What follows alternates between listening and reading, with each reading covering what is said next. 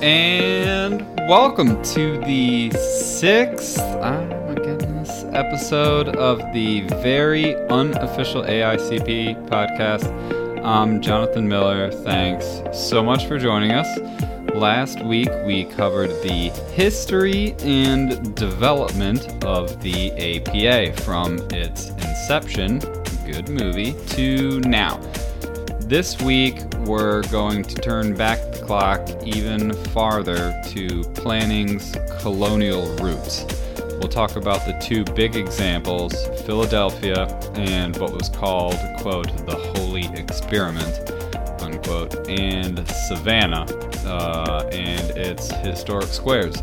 But first, let's cover what colonial planning is generally characterized as and why it came about, just to provide some context.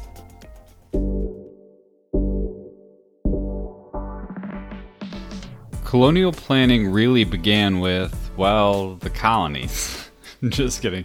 You can actually trace colonial planning back to London, which should be obvious since it's colonial planning, and the style of planning that came out of a response to London's Great Fire of 1666.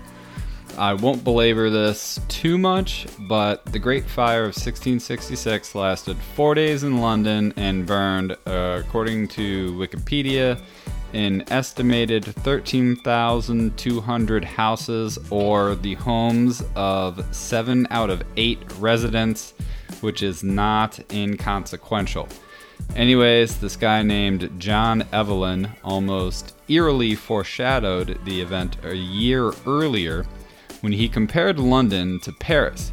He basically called out London for using too much wood in its construction, and more importantly, to us planners at least, being too congested through unplanned growth. So, in not so many words, of course, I'm sure he used more eloquent Old English vernacular. So, this fire then, it sparks a movement to try and start planning out ahead of time where buildings will go in order to prevent over-congestion. It also sparks a concept of including public squares, which would provide additional separation and some open spaces. The government of Charles II then went out and asked for some plans on how to rebuild the city.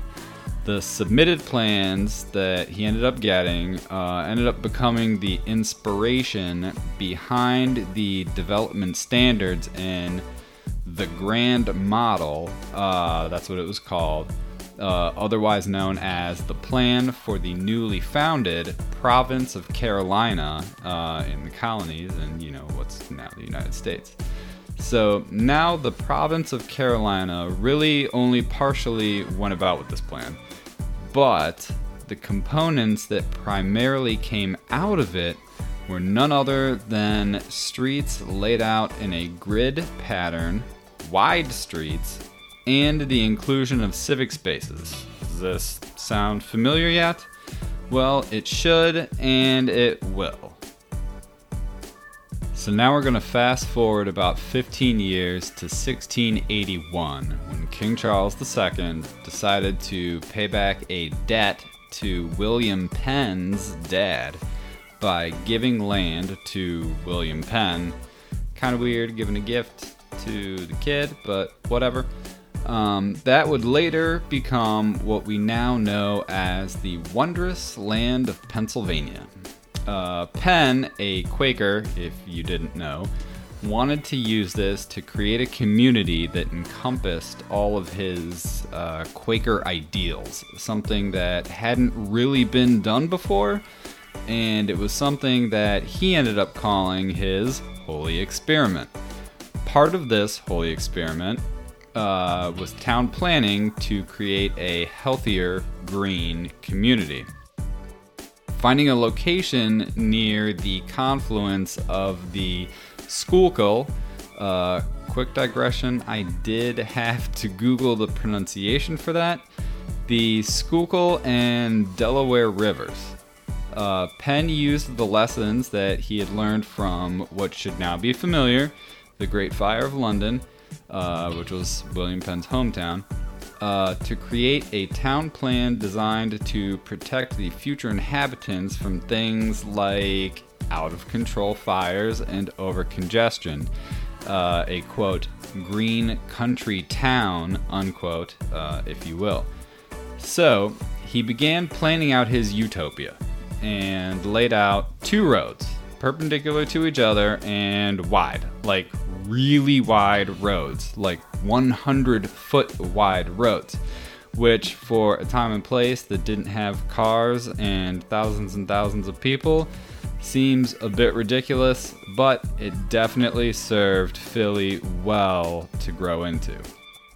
Anyways, these 2 really wide roads, Broad and Market, Market was formerly known as High, created a public square at the center and essentially divided up the area into 4 quadrants. And what else would be better to have in each of these quadrants than an awesome green square? So ultimately, Penn planned out a city when planning wasn't even really a thing yet, other than a budding idea on how it maybe would have helped prevent a devastating fire. P.S. Don't tell that to Chicago. And this city focused on gridded streets, wide streets, and public squares. If you want to check it out on an aerial, you can Google Philadelphia City Hall and click on the Maps tab. It's a bit easier to recognize in the map view, so leave it there instead of the satellite view. But what you're looking at will be the original central square at the could-be intersection of Broad and Market. That's where the City Hall is. If you zoom out a bit, you can see Logan Square in the northwest, Franklin Square in the northeast, Washington Square in the southeast, and Rittenhouse Square in the southwest. These are the original 4 squares. 5, I suppose, if you want to include the center one where City Hall is. Even so, though, it is not the quintessential, example of colonial planning. That doesn't happen for another 50 years or so, and several hundred miles south. So the year, 1733, and the place, Savannah, Georgia. She was founded by this British soldier who did some other important things that we don't really care about in this context, but he was named General James Oglethorpe. Oglethorpe came out and said, "I have a plan." And I don't think he actually said that, but I'm paraphrasing. So he says, "I have a plan, which you will eventually aptly name Oglethorpe's Plan. And that plan will lay out this awesome new town in a completely structured and organized fashion, since I am a military guy, and military guys like things structured and organized." And also because Carolina had a pretty damn good idea on how to avoid overcongestion by planning ahead. From there, he laid out 6 wards. Each ward was identical to the next, and each contained a central square. Eventually, this plan was expanded to include a whopping 33 squares, although only 24 were actualized, and only 22 of those are actually still remaining.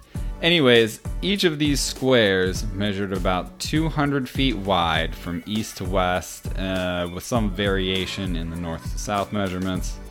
To the east and west of these squares were, quote, trust lots, as they were called in the plan, which were originally meant to be where civic buildings would be located. The corners of these wards were then referred to as tithings. It's an old English word. We obviously do not use these anymore. That is where the residential lots were meant to be located. Now, all of this is relatively fluid. Not all properties in the tithings ended up being residential, and not all trust lots ended up being civic structures. But regardless, the overall layout stuck, and you can very easily see it in Google Maps or any other aerial, but Google will take you right there. Just Google Savannah, Georgia. Again, click on the Maps tab and zoom into the downtown area, especially near the river. Make sure you set it to satellite for this one, for the more impressive aerial that really shows the layout. I mean, hell, the plan was even nominated to be a UNESCO World Heritage Site in 1994. Oglethorpe's plan was that kind of impressive for the time, which is maybe why almost every major city, especially ones which got their roots around the same time or shortly thereafter, followed similar layouts to Philadelphia and Savannah. DC, for example, was based in part off of Philadelphia. Cleveland, I know for a fact, followed suit. Most major cities, especially on the eastern half, were built around a public square with two major wide cross streets and a grid pattern extending outward, with some of the squares created by the grid being reserved as a green open square. And that, my friends, is the story of colonial American planning. Not entirely, of course, but the basics, the origins, if you will. And if there's a question on the exam, I would bet it would have to do with one of the things we talked about here.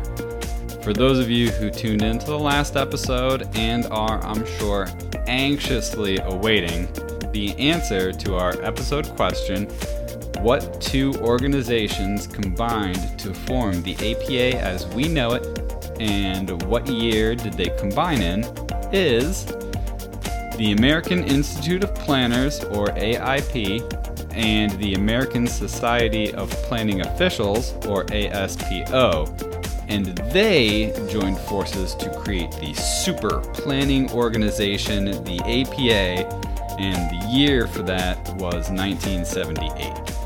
For this week, your question is, William Penn's Philadelphia Plan was the very rough physical planning part of his vision for the area. What did he call this overall effort? As always, all the links for the references can be found in the show notes.